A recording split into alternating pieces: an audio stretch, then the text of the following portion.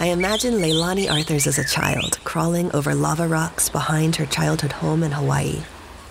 As she collects a myriad of tiny worlds and dances hula beside the ocean, which she'll do through college, I imagine her eyes lighting up as she asks questions of the waves and stones and the shape of the earth. Leilani's curiosity will propel her across the world and into a career in the geological sciences, where she will seek to reshape the way we go about field research so that it's available to everyone who also looks at the earth and wants to ask.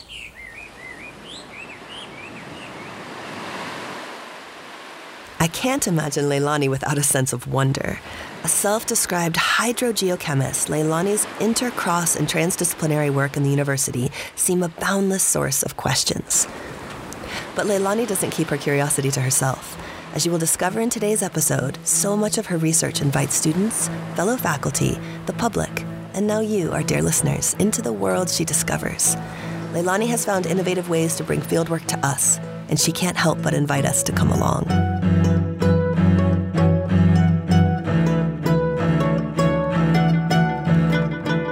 On the Ampersand, we call this bringing together of the impossible the alchemy of anding. Together, we'll hear stories of humans who imagine and create by colliding their interests.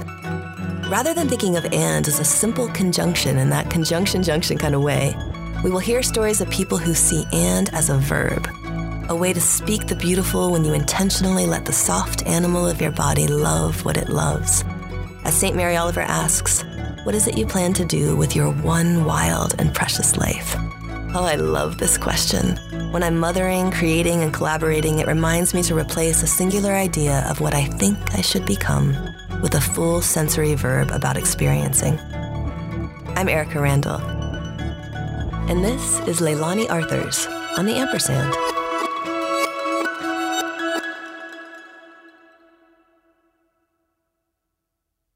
As a high school student, I had a lot of interests. Going into undergrad at Berkeley, I honestly did not know what I wanted to major in.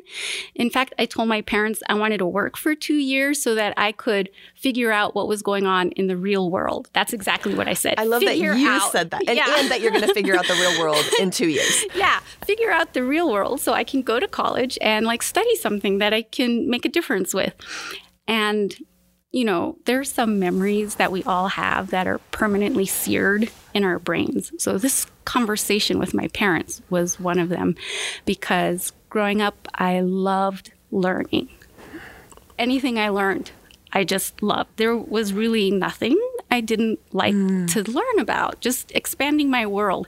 But all of this was in the context of the classroom, or my own romping around outdoors, which I did a lot of. So the world was a classroom for you, always? Mostly the classroom. Okay. Mostly interactions with, people that I played with. But so when I went to college, one of the things that I brought with me was a love for language. So I'm not sure you know this, but my family moved a bit when I was growing up. So my brother and I both learned how to read and write in Spanish before we did English. Okay. We were pretty young when we lived in Colombia. So I think I had a broader world view in terms of culture that I didn't have a language for because it was just normal, Yes. So when I went to college, I wanted to study all of these languages so I could talk with people from all over the world. But it turned out that linguistics was not quite what I imagined it would be. Majoring in a single language wasn't quite what I imagined it would be. I didn't want to study Japanese, for example, so that I would reach the level of reading the equivalent of Japanese Shakespeare. That's what majoring in a language involves. I didn't want that. So I studied multiple languages to the extent that I could be conversant. Then I studied linguistics first, or in conjunction with Mandarin and Japanese. And then I found out, oh man, now I learned this language that I can describe all languages with. And in the process of taking linguistics, I also studied cognitive science. Now this is more of the connector to what I do now, in a sense, the type of research I do. So with cognitive science, I got really interested in how people think, how they express their thoughts, how their thoughts express and shape the world around them. I love thinking that you loved thinking so much that you had to study thinking. That is so meta and beautiful that the learning of things led you to the learning of things. Yeah. I guess that's a really nice way of putting it, Erica. Well, it just feels so real in your experience as an educator, as a person of curiosity. How can you convey these ideas that get folks excited to take care of the world around them, themselves, their relationships? Yeah. Is that where that started to build for you then, as an undergrad? Mm-hmm. Certainly. And, the theme of communication, I think that runs through not just learning, understanding the world around us, but also trying to make a difference in other people's lives and in the world around our lives. And so it's not surprising that I ended up not majoring in linguistics, not majoring in cognitive science, but I ended up majoring in a major that took those courses and dubbed it into the major. And that is the peace and conflict studies that you asked me about. Got it. In the process of the coursework and projects that I did for the conflict resolution emphasis, I was introduced to the concept of environmental justice. I thought, wow, now this is a real world thing I can wrap my brain around. So when I finished my major, I thought, I really want to know more about science. Like, how is it that we can fix some of these environmental issues? Because now I had studied it from the social perspective, but I had all this curiosity about, like, how does it work? How does water get contaminated? How can we remediate the water? Sure, I can see like what the epidemiological effects are on communities and the disparate burdens that different communities have when it comes to environmental impacts, but I wanted to understand the science. I hadn't studied any of that in my major. I love that that didn't scare you off. Instead, you said to yourself, I got to know this now. Yes. And it's so, in the world of the ampersanders, this is the kind of spark that I have seen and witnessed in all of the folks who've been on this podcast, is people who don't just say, then turn on the television or go to their phones. They say, I want to know about that. And then you lean into it. And that's a thing that you also look to inspire in your students. Yes, I try to do that. Yeah, I mean, it seems so clear. The fact that you're trying to find ways, especially to connect to today's contemporary students. I've got an 11-year-old who would rather talk about his skins in Fortnite. And I'm like, what are you talking about? And yesterday we picked out a really cool skin. And I have to say, it's kind of an amazing thing to be able to shapeshift. But they're walking through worlds. They're building worlds. And you've worked with a technology that feels, it's like Fortnite for planet saving. Panos? Am I saying? So the term pano is short for panorama. Okay. So it's a type of photo, actually, that you can take using a 3D camera. And when you take a pano with a 3D camera, you can use software that can turn that 2D image into a 3D visualization. Like a Harry Potter photo. Like a Harry Potter photo. Okay, so we're in a 3D Harry Potter photo world, and you're using this technology in your class. Exactly. And so I started doing this during the pandemic. So I teach a field course. It's an introduction to field geology course. And you probably remember in March 2020, we all went remote, and I was scheduled to teach Introduction to Field Geology in Maymester. And I was told if I wasn't going to be teaching it remotely, I would have to cancel it. And the thing with Intro to Field is that it's a required course. So there were students who were depending on having that course taught in Maymester in order to graduate. And some of them probably already walked. I don't know if some of them had walked. And it was, and this notion of the field, that it's so critical to be together when we couldn't be together. This inspired you. Yeah. So, it was because I wanted to see my students, our students, I wanted to see our department students graduate and not have the pandemic kind of put that barrier up. And so I thought to myself, I can't bring myself to canceling the class. I need to figure out a way to teach it remotely, Yeah. And as I thought of all the ways that I have read about people teaching remotely, I would never touch remote teaching with a 10-foot pole if it hadn't been for COVID. And you learned so much from this experience. I did. And so, when I thought about it, I thought to myself, the great thing about field geology is that students go out into the field. And not only do they go out in the field, they have a chance to explore, because I'm not the type of field instructor that says, okay, read about this site. We're going to go visit it, and then you're going to tell me what you read about at the site. That's not how I teach field geology.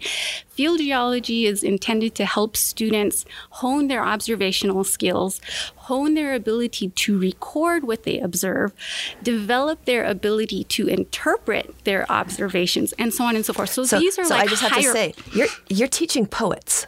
This keeps happening. All the scientists I talk to, you're actually teaching poetry. I guess so. It's incredible. It's the same skills, these relationships to detail, to space, attention, curiosity. Yes. Translation, or you used another word that you're asking your students to do. To interpret. Their observations. Mm-hmm. Yeah. And so, I can't imagine a way to do that in traditional online instruction. And so one day very soon after we got the announcement, you have to cancel if you're not going to teach in person, I was thinking, and I thought, what if I could bring the field to the students? I obviously can't bring the students to the field. I can't pack them in a van. They can't be together. We can't talk face to face.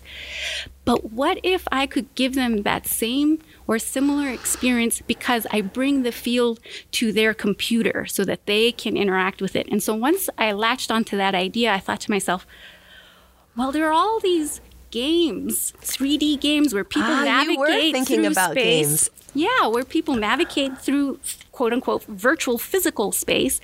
So I thought, can I do something like that? Has anybody already done that? And so I found that there were some, I'm sure there's better language for it, but cartoon geology environments that you could navigate through. And they had mock geological data that people navigating through the space could dig up, for example. Interesting. Yeah.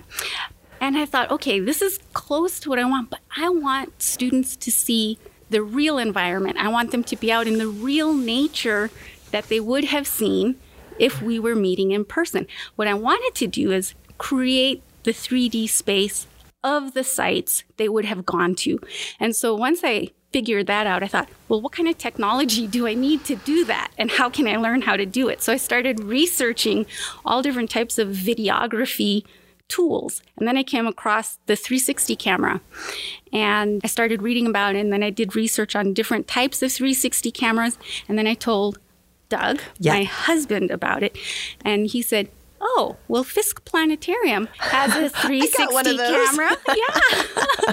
He said, maybe you can borrow it. And I said, whoa, that would be great. Yep, you can move heaven and earth to teach these kids, the two of you. That's incredible. And were cameras being used like this for accessibility? I think about how to get folks to spaces that maybe they couldn't arrive at. Like our conversation pre-show about the Kalalau Trail. What would it feel like to be on that trail? Yeah, exactly. And, it's a great question that you have about accessibility, because before the pandemic, I know several different colleagues in geology departments across the country who had been playing with different ideas to make field geology and field trips in the context of geology courses accessible to, for example, students who were in wheelchairs. And I never thought of, doing something like that, mainly because I have never worked with students who were physically confined in that sense. But I have always been aware of the fact that students have different physical ability. So whatever the site is, I try to make it more accessible by foot. But even so, there's still a range. And as we were talking about before the show, when it rains and trails are muddy, things can get treacherous. A different story. And folks can sleep directly in a sleeping bag on the ground like you, or people need a bed like me. So there are, I'm looking at you, Leilani, thinking like, I bet you could just roll up on any little narrow trail and just tuck in and just find your own little earth spot. Oh, I've got to send you a picture of me literally rolled up into a little hole in the rock. I could just see it, just right tucked in there. It's so clear. But so this became another connection for you. Yeah. So, the idea of having put together this course for students because of the pandemic, it was done in such a way that it could be used to increase the accessibility of the field to students beyond the pandemic. And so I thought to myself, this is just an incredible, people think of the pandemic as like the worst thing that happened. And in many ways, it has been very difficult. But I think there are silver linings to the pandemic in the sense that it's put us in a position that most of us would never have been put into, and to learn things we never would have learned, and to try things we never would have tried. And for me, I would never have tried teaching remotely if it hadn't been for the pandemic. No doubt. No doubt about that. And I think because I was challenged to do it, the product of that work is something that can live beyond the pandemic to help improve student accessibility to the field. And so I have already used that course to teach one student independently who couldn't do the actual in-person course once the course went back to in-person and was being taught by somebody else. So they asked me, would you teach this person field geology? Because she can't. And you had a tool for it. And I had a tool for it. Yeah. Exactly. It's so beautiful, Leilani, to hear again that in the face of that challenge, how do you connect your curiosities?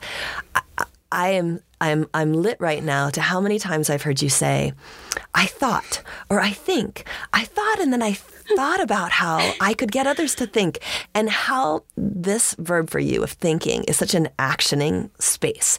If this, then this, and it feels like that's been a natural flow your whole life. Speaking of feeling, what are you feeling into right now? What are you digging? Are there sites you're desperate to get to? Where do you want to get dirty? What is your question right now in the field? Oh my goodness, there's so many things that I want to do.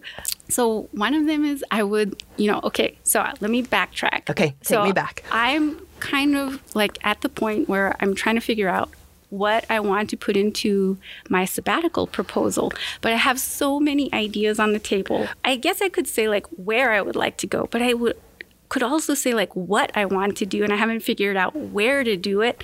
There's so many things. So for example, one of the things that I would love to do is to go and study in South America somewhere, because I want to be immersed in the Spanish language. So I like shopping at the Mexican bakery because we just speak Spanish there. I love it. And that brings you back to your early roots as a child. It brings me back to my early roots, exactly.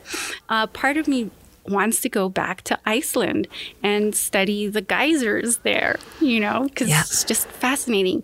That's the intersection of water and volcanoes, two things that I really love and that I have been fortunate enough to do research and study in some capacity. So geysers is sort of like the intersection of those two. And I would love to go and just learn something new. What? I think it's our hypothesis. Okay, it's our science project. That's what sabbatical fodder. That could be. Okay, I'm excited. I'm feeling that my next life phase might be as a scientific researcher. And we could go to New Zealand to do it, because that's a place that I've been thinking about going to do research. I have 2 colleagues there that do geoscience education research, so it's on my list of things to do to reach out to them. And we'll do like dancing and science, and we'll dig things. It's going to be so good. I love that. Okay, we're going to do it. I haven't been to New Zealand since I danced in Australia years and years ago, and I have the most fond memories. It was probably the longest amount of time I've ever spent alone, and it was for me that moment to be with the landscape, the ocean, and then the landscape and ocean of myself, and it was I'm into it. Okay, we're going to look at our sabbaticals. We're going to see about aligning things. We can do Maori dance and hula dance. Yes, and we can blend them. Do you dance hula? Have you studied? Yes, okay, I have studied hula. You have. Amazing. I can't wait. I love thinking about, was it when you were young or as you went into college? All the way into college. Yep. So when I was at Berkeley, I also danced hula there. I was part of a group that danced for campus every year, actually. We performed. That's incredible, Leilani. I didn't know that. So we're going to add that to the anding. So this morning when you were in your kitchen thinking about yourself as an ampersander, it rang true. I think so. I think so. I love it. I want to ask a time that all this connection has maybe let you down. I often think about texting and driving as my no-go zone for anding. But do you have worlds in your life where you wish you would only when you are actually almost always anding? Oh, geez. So there are two ways that I could answer this question. One is as far back as high school, I can remember telling myself, if I didn't care so much, life would be easier. And that is like something that I told myself for a long time. And you held that as a truth. Yeah, I did. If I didn't care so much, life would be easier. And in that context, what I mean is I care about so many things. And that's why I make these connections. Or maybe it's because I make these connections that I care so much. It's like the chicken or the egg. So in that sense, I think life would be easier, but it would be so much less interesting. And I am so glad that I outgrew that. If only I didn't care so much, to just embrace the fact that I do look for connections, that I love those connections. The other way that I could answer this question is, yes, there's definitely a discrete situation that I would say ampersanding has let me down. And that is, we are so fortunate right now to live in a time where interdisciplinary, multidisciplinary, and transdisciplinary research are really valued, where there's a need for it. People who can cross the borders of discipline can bring new perspectives that combine the attributes of multiple ones. But we are not yet in the time where that type of multi, and transdisciplinary research necessarily has a platform where it is recognized for the value that it has as this new sort of phoenix that has risen from these other disciplines to be a new thing. Yes. This new synergistic being, this new synergistic mode of knowing and understanding the world and informing solutions to problems that we have. And that, to me, is where I feel like the concept of ampersanding has let me down. And just to give you a concrete example of that, the first paper that I had submitted to an education journal, mind you, I'm a geoscientist. Yes. Who does geoscience and geoscience education research in my life, was rejected.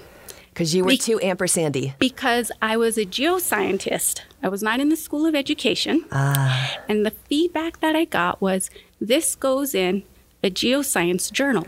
Well, I will tell you, no geoscience journal would publish that kind of research. So, but is it ampersanding that let you down, or the world is not ready yet? Good question. And this is part of what you're doing. Yes.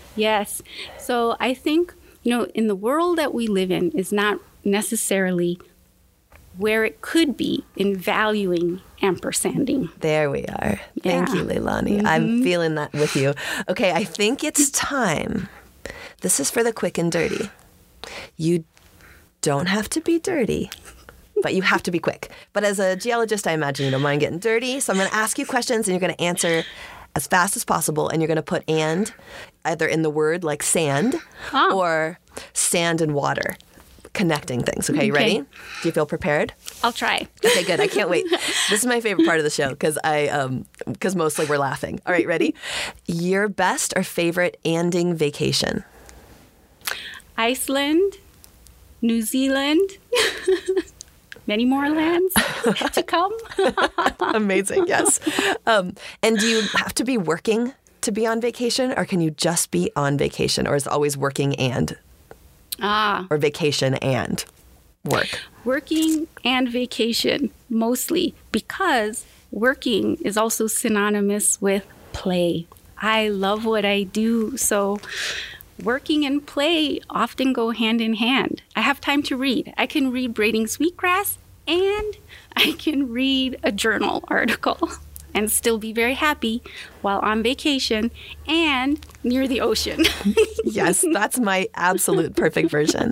Okay, preferred ice cream or dessert that has and in it? I have no favorite dessert or ice cream. Are you a savory? So you want to go savory, combo savory platter? I do prefer savory over sweet. Okay, so if you were going to make a trail mix for the Kalalau Trail, what would be in your trail mix? Raisins, peanuts, coconut flakes. Yeah. And I keep forgetting to put the ands. We see it. I'll do it. Raisins and peanuts and coconut flakes and dried pineapple and macadamia nuts and last but not least, my favorite type of nut, almonds. You're my favorite type of nut. Okay. I love that you know exactly what goes in your trail mix. I knew we'd get there. All right. An ander you admire? An ander I admire. There's so many people. Maybe. Benjamin Franklin. Then you need to see the play that's happening in Denver. That's a reimagination of Franklin. Okay, I'll send you the email. But Benjamin Franklin, what were some of his favorite andings for you? I think what he did in science and what he did for, politics, defining our nation. I just think that those are some major andings that he did that really helped to shape not only his individual life and the people in his sphere, but our nation. I love it. I love the way that you see the learning and how it expands you and then these circles that ripple out into our communities and into our worlds. All right, here on the Ampersand, we always like to offer a toast or a blessing or something from our guests that would sound like, and may there always be sour cream for your nachos, or whatever feels like an offering. Do you have an and that you'd like to send us out with today? And life is short. The time we have is a gift. And let us use that time to gift ourselves and each other to the best we can. That was Leilani Arthurs, Associate Professor of Geological Sciences at CU Boulder. If you'd like to know more about Leilani's research, especially her work on earth science education, we'll leave links in the show notes. The Ampersand is written and produced by me, Erica Randall, and Tim Grassley. If there are folks you'd like to hear from on the Ampersand, do please email us at asinfo@colorado.edu. Our theme music was composed and performed by Nelson Walker, a CU Boulder alum, brilliant cellist, composer, and a fantastic dancer. Episodes are recorded at Interplay Studios in Boulder, Colorado. I'm Erica Randall, and this is the Ampersand.